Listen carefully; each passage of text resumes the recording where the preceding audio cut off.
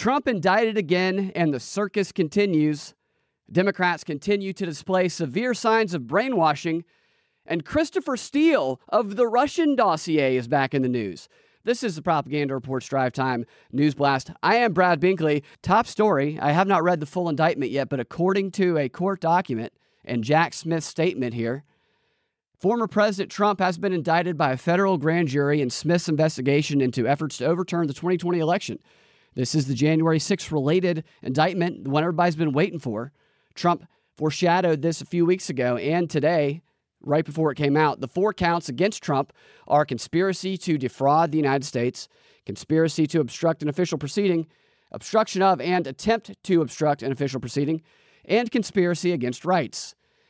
This is the one where in order to prosecute Trump, that at trial, they're going to have to put their own claims about the 2020 election on trial as well, and that might not end well for them because to convict Trump, they're going to have to first prove that the 2020 election was the most secure election in American history. A lot of those claims that haven't actually been the challenges to the 2020 election, that haven't actually been looked at by a court on the merits because they've been dismissed by process or standing. I talked about it on a show a couple weeks ago.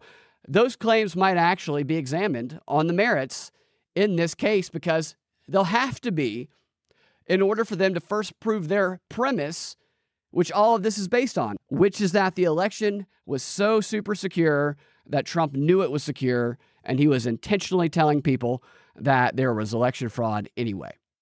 It'll be interesting to see where this one goes, and apparently Pence, from what I'm hearing in the early reports of it, was a central witness in this indictment, which not that he had a chance anyway, not that anybody has a chance in the GOP, but that'll go ahead and knock him right out. It looks like Jack Smith here said that January 6th was fueled by lies told by Trump. You see how CNN puts the headline, special counsel says January 6th insurrection was, quote, fueled by lies told by Trump, as though he said insurrection, which I don't think he said. He said unprecedented attack is what he said. But even if they're getting what they want, they're still trying to put in extra language to try and convince people that something happened that didn't actually happen. So there you go, indictment number 3. Another empty indictment. Trump's going to fundraise millions off of this. What's Trump's lead now? Like 800 points in the GOP primary? It's just going to shoot up. It's going to be 10,000 point lead. Everybody's going to have 0.001 if they continue to indict Trump. But while their attacks to this point have centered on Trump, it appears that they might be going after his family now. Melania specifically. There are 2 stories today that lead me to believe that. The first one, the headline says, new fundraising report reveals Trump PAC paid eye-popping amount to Melania's stylist for strategy consulting. The latest round of FEC disclosures showed that Save America PAC, the leadership PAC supporting Trump, continued to burn through tens of millions of dollars on his legal fees for various indictments and other entanglements with the judicial system. But that wasn't the only eye-popping number in the reports. The PAC also paid over $108,000 for, quote, strategy consulting to Pierre Brilliard for the first 6 months of 2023. That number might not seem all that odd for a presidential campaign, especially in comparison to Trump's former campaign manager Brad Parcells, who was ousted from his perch after a series of revealing reports about how he was handsomely profiting from the campaign. But Brilliard isn't a political consultant, which would make it perfectly fine if Brilliard is profiting. Capitalism. They just undermined their entire argument right there. He's a French-American fashion designer and has also been Melania Trump's stylist for years, designing the gown she wore to her husband's inaugural ball in January of 2017. He also previously designed inaugural gowns for other first ladies, including Hillary Clinton, Laura Bush, and Michelle Obama. Okay. Incredibly, despite Trump's cash crunch, his Save America leadership PAC shelled out another $108,000 in the first 6 months of the year for Melania Trump's stylist, Brilliard, while insisting to the FEC that it's for strategy consulting. This is the biggest non-story story of the day, besides the indictment. And in 2022, it says here, they paid the guy $132,000. So he's on pace to make over $200,000 this year. You don't think a stylist makes, a stylist for wealthy people makes millions of dollars? Back in August, Melania Trump's office issued a statement regarding the payments to Brilliard, saying, Mr. Pierre is a world-renowned artist. His work extends to many different fields, not just fashion design. His expertise is utilized for special projects and events. They act like they don't know how much consultants get paid, especially in Washington, D.C. This is a bogus story. If it were a real story, they would compare how little Barbara Bush and Hillary and Michelle Obama paid this guy in comparison to the gross overspending, the reckless spending that Trump and Melania spent on him. But they didn't do that, probably because they paid him relatively the same. They didn't show what his rates are. They didn't show how much he normally makes a year, because this doesn't seem out of the ordinary at all. This is a made-up story to try and generate more controversy around Trump. And there's another story, too. That one wouldn't have stood out to me had I not seen this one as well. This one involves one of Melania's alleged former best friends. This is in a tweet from Midas Touch. It says, in all caps, paging Jack Smith. Melania Trump's ex-best friend Stephanie Winston Wokoff just dropped this bombshell on Lights On with Jessica Denson podcast. Here's the clip. I pray that people that are listening to this really, really listen and understand that the corruption and the disingenuousness and the deceit and the deception is all very real, and that they want nothing good for you. Seems like she's trying a little too hard to be shaky and cry right there. Seems like she's doing poor acting to me. At all. And if you think otherwise, I don't know how to explain to you that they tried to take my life down. And I mean, I almost died. I was in the hospital for over a month, 2 spinal fusions later. And the First Lady, Melania Trump, actually said publicly that I brought that upon myself. So it's sick. It's sick. And no, not one person commented on it. Not one. It's the first time I'm actually even talking about it. I brought that upon myself. How dare you? So I want Melania Trump to know that she will be held accountable, and she will have to answer certain questions at a certain point in time. How dare you? Because her talking points mean nothing. Absolutely nothing. And I do hope the investigators do have her signals that I have. And I hope that they have her text messages. And I hope that they have every email that was written on a non-government email address. Because those emails show Melania is very well aware of everything. What you went through was unthinkable. And you are totally worthy of peace now for the path that you have chosen to take. Thank you. And so are you. So we get no context in that clip about what she's talking about. And you can see that they cut it kind of funny to remove something out of that clip. I have no idea what that story is about. I will look it up later. The point is, this seems like the beginning of extending the attacks beyond just Trump and targeting his family now, starting with Melania. Something to look out for. Okay, now on to the Democrats and the media's ongoing reaction to Devon Archer's testimony yesterday to Congress. It's a classic. It really is truly one for the ages. Those of us who live in reality know that Archer's testimony proved that Joe lied about never talking to Hunter about his business dealings and not being involved in it at all. But when it comes to Joe and Hunter Biden, reality is not where most Democrats live. They live in a land of lies and self-deception where their ability to perceive suffers under the tyranny of cognitive dissonance. In that reality, Devon Archer's testimony did the opposite. It, according to Democrat Representative Dan Goldman, completely absolved President Biden of any involvement in Hunter's business world. Devon Archer was Hunter Biden's business partner from 2013 to 2016, and he was most notably on the board of Burisma with Hunter Biden. And what he testified to yesterday completely absolves Joe Biden of any involvement in Hunter Biden's business world. You heard him. Case closed. In that world, anyway. A world in which the only thing President Biden is guilty of is being a grieving father. A grieving father who, as he was struggling watching one of his sons die, fell victim to the manipulative exploits of his other son. which MSNBC perfectly explains to us here. As far as Hunter Biden goes, there's no doubt. I mean, it's pretty clear, even those close to the Biden family suggest that some of his behavior was pretty unseemly. That doesn't make it illegal. And it also means we don't know the role that then Vice President Biden may have played. And it seems like no, they haven't proven that he had anything to do with it. They haven't proven that he profited from this at all. Yet maybe he is guilty of turning a blind eye to some of his son's behavior. And we should put this in context. This is a time when Beau Biden, the president's other son, was ill and then dying and then passed away.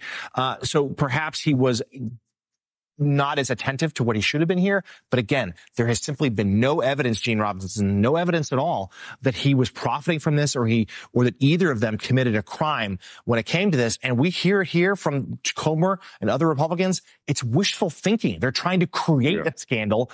They can't even say that without acknowledging with the way they're talking that they're lying. Listen to him pause there. So perhaps he was not as attentive to what he should have been here. But again, there has simply been no evidence, Gene Robinson, no evidence at all that he was profiting from this or that either of them committed a crime when it came to this. And we hear here from Comer and other Republicans, it's wishful thinking. They're trying to create a scandal when there's no evidence that they have one. Yeah, they're trying to create a scandal, or at least the appearance of a scandal, the sort of smokiness of a scandal, and just create that atmosphere without actual evidence and without an actual scandal. Because I think it's pretty clear, at least so far, there is nothing there.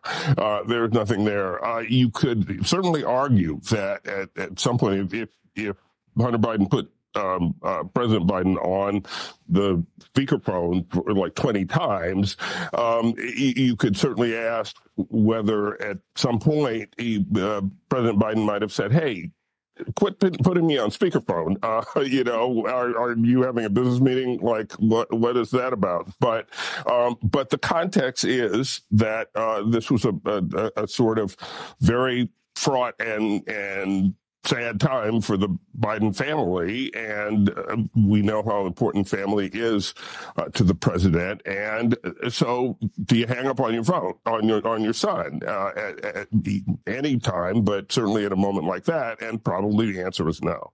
There you have it. Joe didn't know what was going on during all those calls. How could he have? He was sad, and Hunter took advantage of his sadness. This was all Hunter's fault.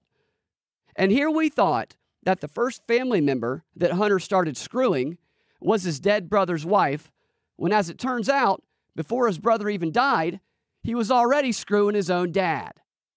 Joe is an innocent victim here. Hunter created this situation.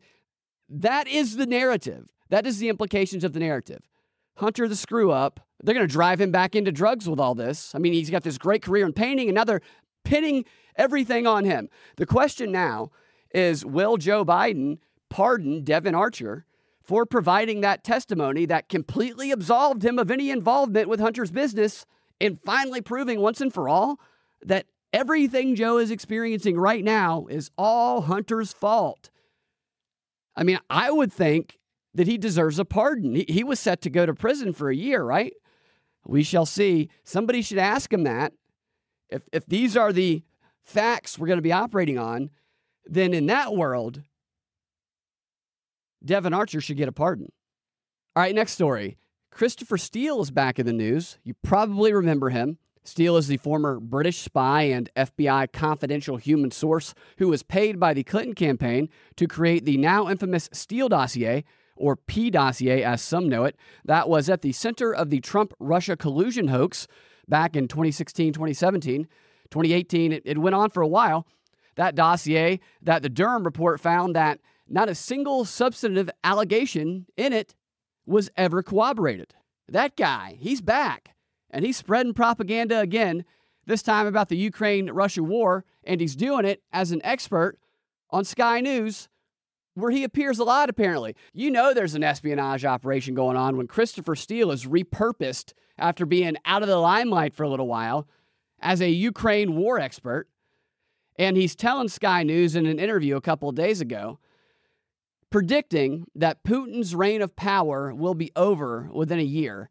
And then he laid out a number of scenarios for how that might happen. Here he is speaking about one of those scenarios in this clip here. You get to hear the guy behind the P dossier's voice, maybe for the first time. But I think a lot of the elite and some key people from the past, including people critically from a security service background, KGB background, have kind of distanced themselves from the war and are not vocal about it, are not seen at the meetings with the leadership, and are almost sort of standing by, in a sense, I think, to move on the leadership if necessary. That's him. That's the man behind the P dossier. And he now says that the elites inside Russia are standing by and ready to move on Putin if necessary. I wonder what sign or whose signal they might be waiting for. I certainly don't think it's CIA or MI6. No reason they would be involved in that, right? Other possible scenarios, he says, are 1, illness. He says that very credible sources are telling them that Putin has been ill for some time. Pardon me if I question what he calls a credible source based on his recent history. Another scenario, he says, is assassination. He believes Putin could be assassinated by either internal elements or a plot from outside of Russia. He doesn't say from where. The next possibility he describes, he says it like this. A move is made violently, if necessary, to kill or topple Putin in favor of another securocrat or regime oligarch. A securocrat is a high-ranking military official who has influence, I believe. He then goes on to say, but one who has distanced themselves from the war and is prepared to negotiate on ending it genuinely with the West. So someone friendly to the West. The next possibility is another military coup, except this one orchestrated by senior officials from the country's mainstream armed forces who are disillusioned by the failures and losses in Ukraine. So they would have to believe the Ukraine propaganda. And another final possibility for how Putin could be removed is by a popular uprising by either a nationalist figure such as the Wagner chief, as one example, whatever you might believe about that, or a democratic action by supporters of jailed Russian opposition leader Alexei Navalny, which we have certainly been trying to stir one of those up for quite some time now. He says that possibility would be very unpredictable and possibly bloody in the short term, with outcomes obviously being more favorable for the West and Ukraine if democratic figures were able to seize control, which I'm sure we would have a couple on hand to plant over there to make sure that that happened. So is it likely that he came to those conclusions about what might happen because of information that he got from a credible source that this guy on screen here got? Not likely at all. He more or less makes up things that are going to help him serve his espionage objective. Whether he gets it from a source or he fabricates it out of thin air, I think is irrelevant. I think the purpose of the operation is what is more important. And in this situation here, these are probably less predictions that he's making than they are strategies that he, MI6, and the CIA are deploying to ensure that Putin is removed from power in a way that's favorable to the West. That's my prediction. The guy is no doubt involved in some sort of espionage operation. That's what he does. What's interesting is when he's introduced on Sky News, they usually introduce him as a guy who wrote the Russia Steele dossier. Now, why would he own that as a badge of honor, as that, like, a reason that he's credible is because he's the guy behind the Russia Steele dossier? Why would he be like, yeah, I'm the author of that dossier that everybody now knows is wholly untrue, that before they knew that was the central driving force behind what ended up being a 2-year-long Trump-Russia investigation, one that the media over there in the United States propagated as though it were true for the entire time, one that some people probably still believe, one whose central claim was that one president hired prostitutes to pee on a mattress because he hated another president that much because he thought that other president had once slept on that mattress. I'm the guy behind that fabricated hoax. That's why you can trust me. Why would he do that? Why would he do that? Because he's a spy. He's involved in the work of espionage, and his main tool for attempting to achieve his espionage-related objectives is large-scale deception using propaganda, such as the Steele dossier, and creating a dossier full of lies that for 2 years half of a nation believed and obsessed over. That's the kind of work that any agent of espionage who is judged based on his ability to deceive populations would be proud of. All right, before we get to the final story of the day, which is going to be my first ever defense of Lizzo. I feel like there's a story in the news today where she's being wrongfully targeted, and I mean that. And I'm going to give my first ever passionate defense of that woman. But before we do that, I want to tell you what we're going to talk about in the DNB XR, the subscriber-only portion of the show, which are 10 ways that plants defend themselves from being eaten. I find stuff like that very cool because the more I learn about plants, the more I realize how alive they actually are. So I'm going to talk about some of that. If you want to get access to that subscriber-only portion of the show, you can go to patreon.com/propaganda report and subscribe there today. What you will get along with the subscriber-only portion of the show is you will get the DNB, this show, ad-free. I take out all of the ads for subscribers. I put it together with the XR, and it goes into your own personal private RSS feed that you can pop into whatever app that you listen on. And when I upload it to Patreon, it will automatically upload. That is how I support the show. That is how I keep the show going. If you want to support in another way, you can go to iTunes, podcast, whatever your app is, leave a 5-star review and a comment that warms my heart, and or you can let the ads play through.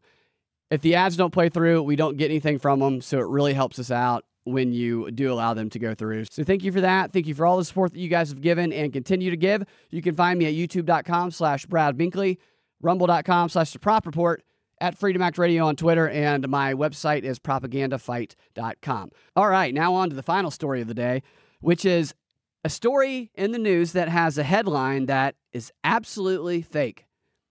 Completely fake, and it's one of those stories that most people are never going to read past the headline, yet a ton of people are going to retweet it, share it, comment on it. So I think we need to go into it a little bit because the subject of this story, I think, is being wrongfully targeted. And you might be surprised about who it is, although I probably revealed that already in the teaser. Here's the headline. Lizzo forced dancers to eat bananas from sex workers' vaginas during Amsterdam trip. Bombshell lawsuit. That led to a lot of funny jokes on Twitter today, but I'm sorry to say that is simply not true. I mean, it's not true at all. It's fake, and I'm no fan of Lizzo. You know that. But I'm going to defend her on this one, because she deserves to be defended because this lawsuit is bogus. Like, I read the actual complaint here. It's totally bogus. It's so bogus that if she wasn't a famous rich person, no lawyer would ever take such a obviously frivolous case that had no chance of winning. The only reason a lawyer would take a case like this is because they're hoping to get an out-of-court settlement. And they appear to be trying to do that here by sensationalizing this story in the media to try and make Lizzo look bad in hopes that they can pressure her into paying off their clients and make the story go away because Lizzo's worried about her public image. Now, a lot of jokes can be made about that. But I'm guessing that Lizzo doesn't want to be painted as a big black girl who bullies other big black girls and fat shames them, using her power over them, abusing them is the way this lawsuit portrays her. There is no case here. They want a quick payoff, and to that I say, take these entitled bitches to court, Lizzo. Don't give them a dime. I will say this, however. This is also a lesson to Lizzo and other virtue signalers, a lesson in what happens when you hire woke progressive Gen Zers who've grown up learning to be offended at everything, and then turns around once they are offended and accuses the guilty party in their minds of racism, sexism, ableism, fat shaming, whatever else you can think of. This one dancer suing Lizzo, for example, the main plaintiff in the case, really the only one to talk about, is the perfect example of why no one wants to hire someone who has pronouns in their bio or on their resume. You're just advertising that you are going to be a problem. You're going to get offended by things that shouldn't be offensive, and you're going to accuse somebody of something they didn't do, potentially damaging their reputation. Why would you hire someone like that? And I'll show you what I mean. I'm going to go through a couple of the specifics in the complaint here. To be clear, Lizzo's disgusting. Her behavior, totally. Absolutely, especially when you see the context. But simply being disgusting is not in and of itself a violation of a crime that someone else is entitled to court-ordered damages from because they subjectively find it offensive. So the girls that are suing her, they met Lizzo when they became contestants on her dance competition TV show called Lizzo's Watch Out for the Big Girls, in which contestants, all of whom were large and most of whom were black, would compete to become members of Lizzo's touring dance team, like get their dream job, right? And the girls who are suing her, they were all selected. They all won. They got their job that they've always wanted, their dream job, until it became a nightmare of their own doing.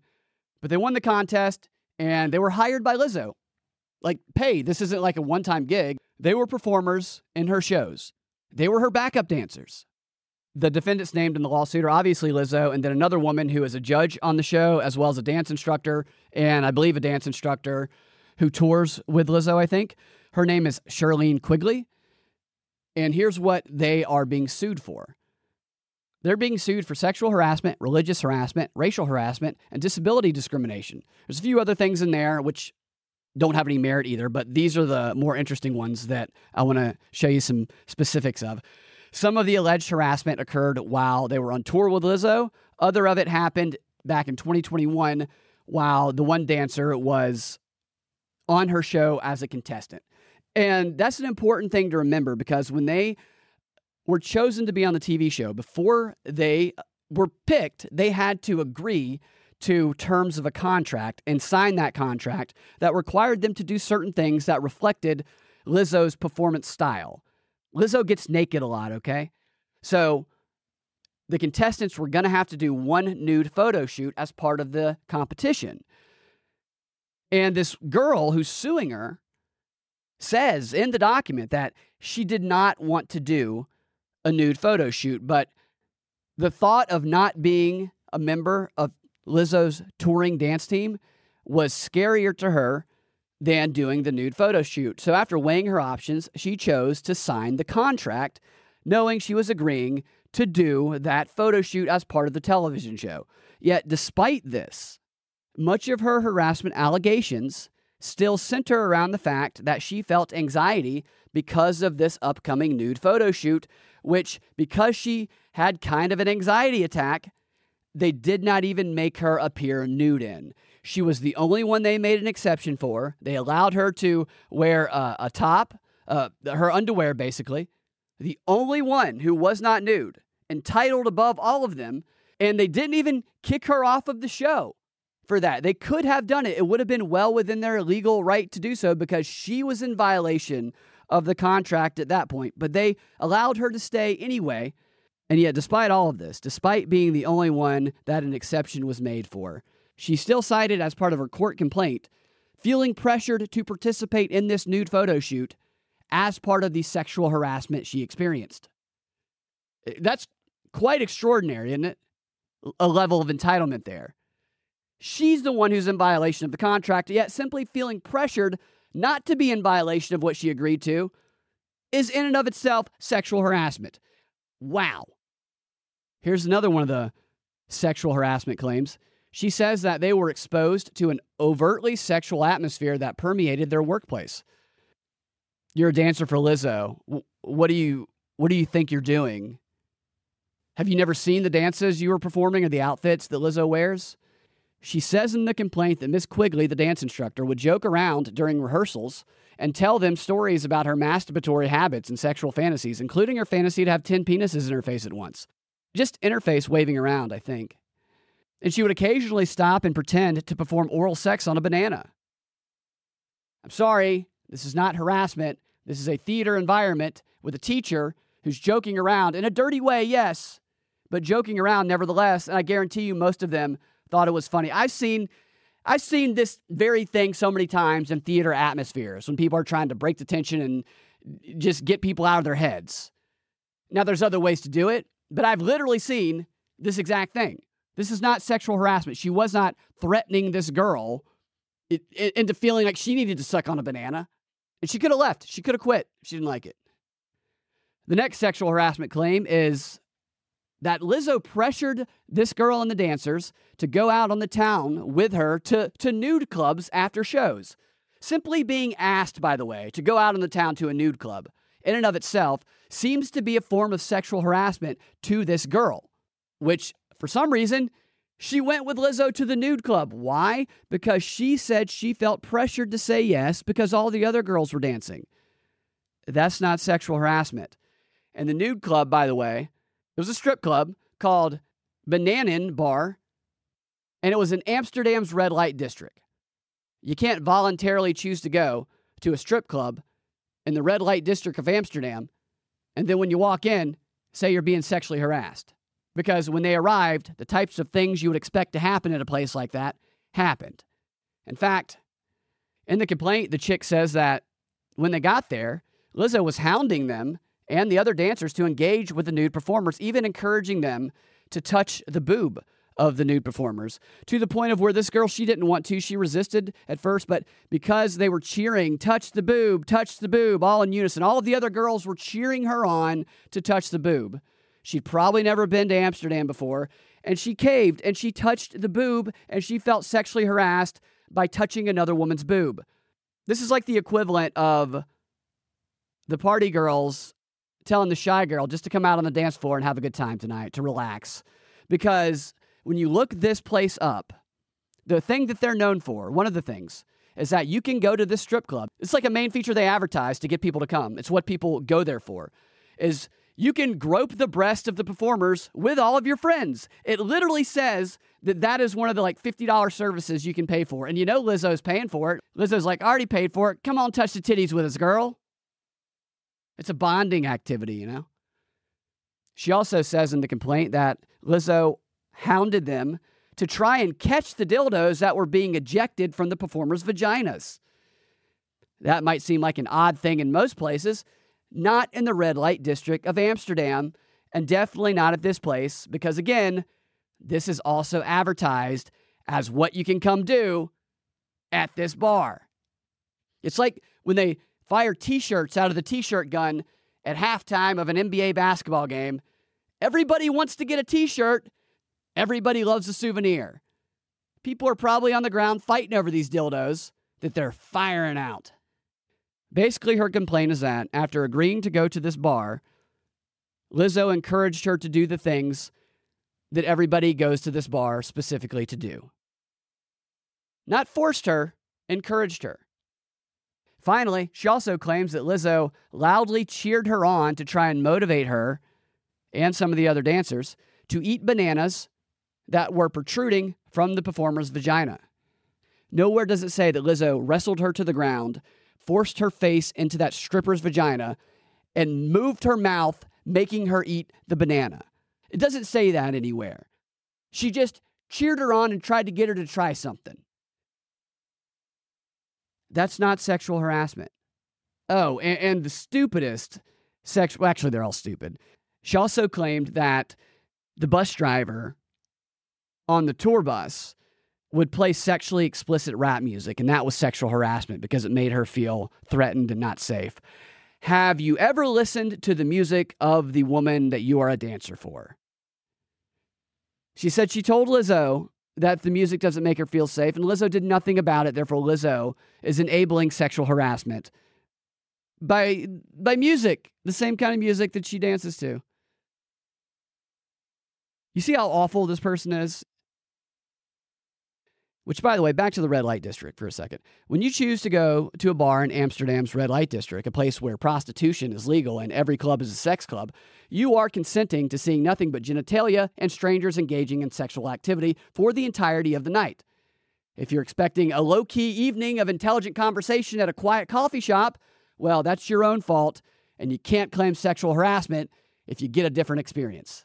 On to the claim of racial harassment, which Lizzo is black, by the way, being accused of said racial harassment by a black girl.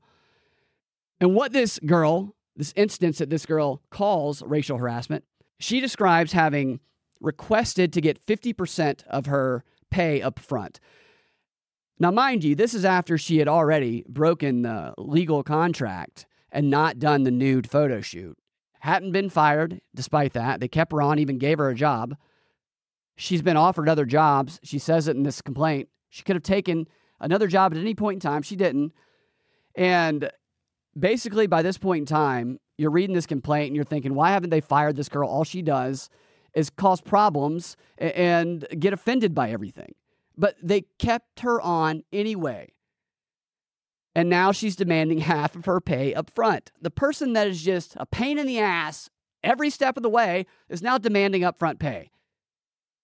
And so Lizzo's accountant responded to her via email saying that they would give her 25% upfront, and the other dancers as well, but then scolded her and a couple of the other girls for what they said was unacceptable and disrespectful behavior while on tour, stating that if they continued to behave that way, that they could lose their job. And then she responded. The way that she interpreted this is expressed in the complaint here, where it says this: only the dance cast, comprised of full-figured women of color, were ever spoken to in this manner, giving plaintiffs the impression that these comments were charged with racial and fat-phobic animus. Are you kidding me?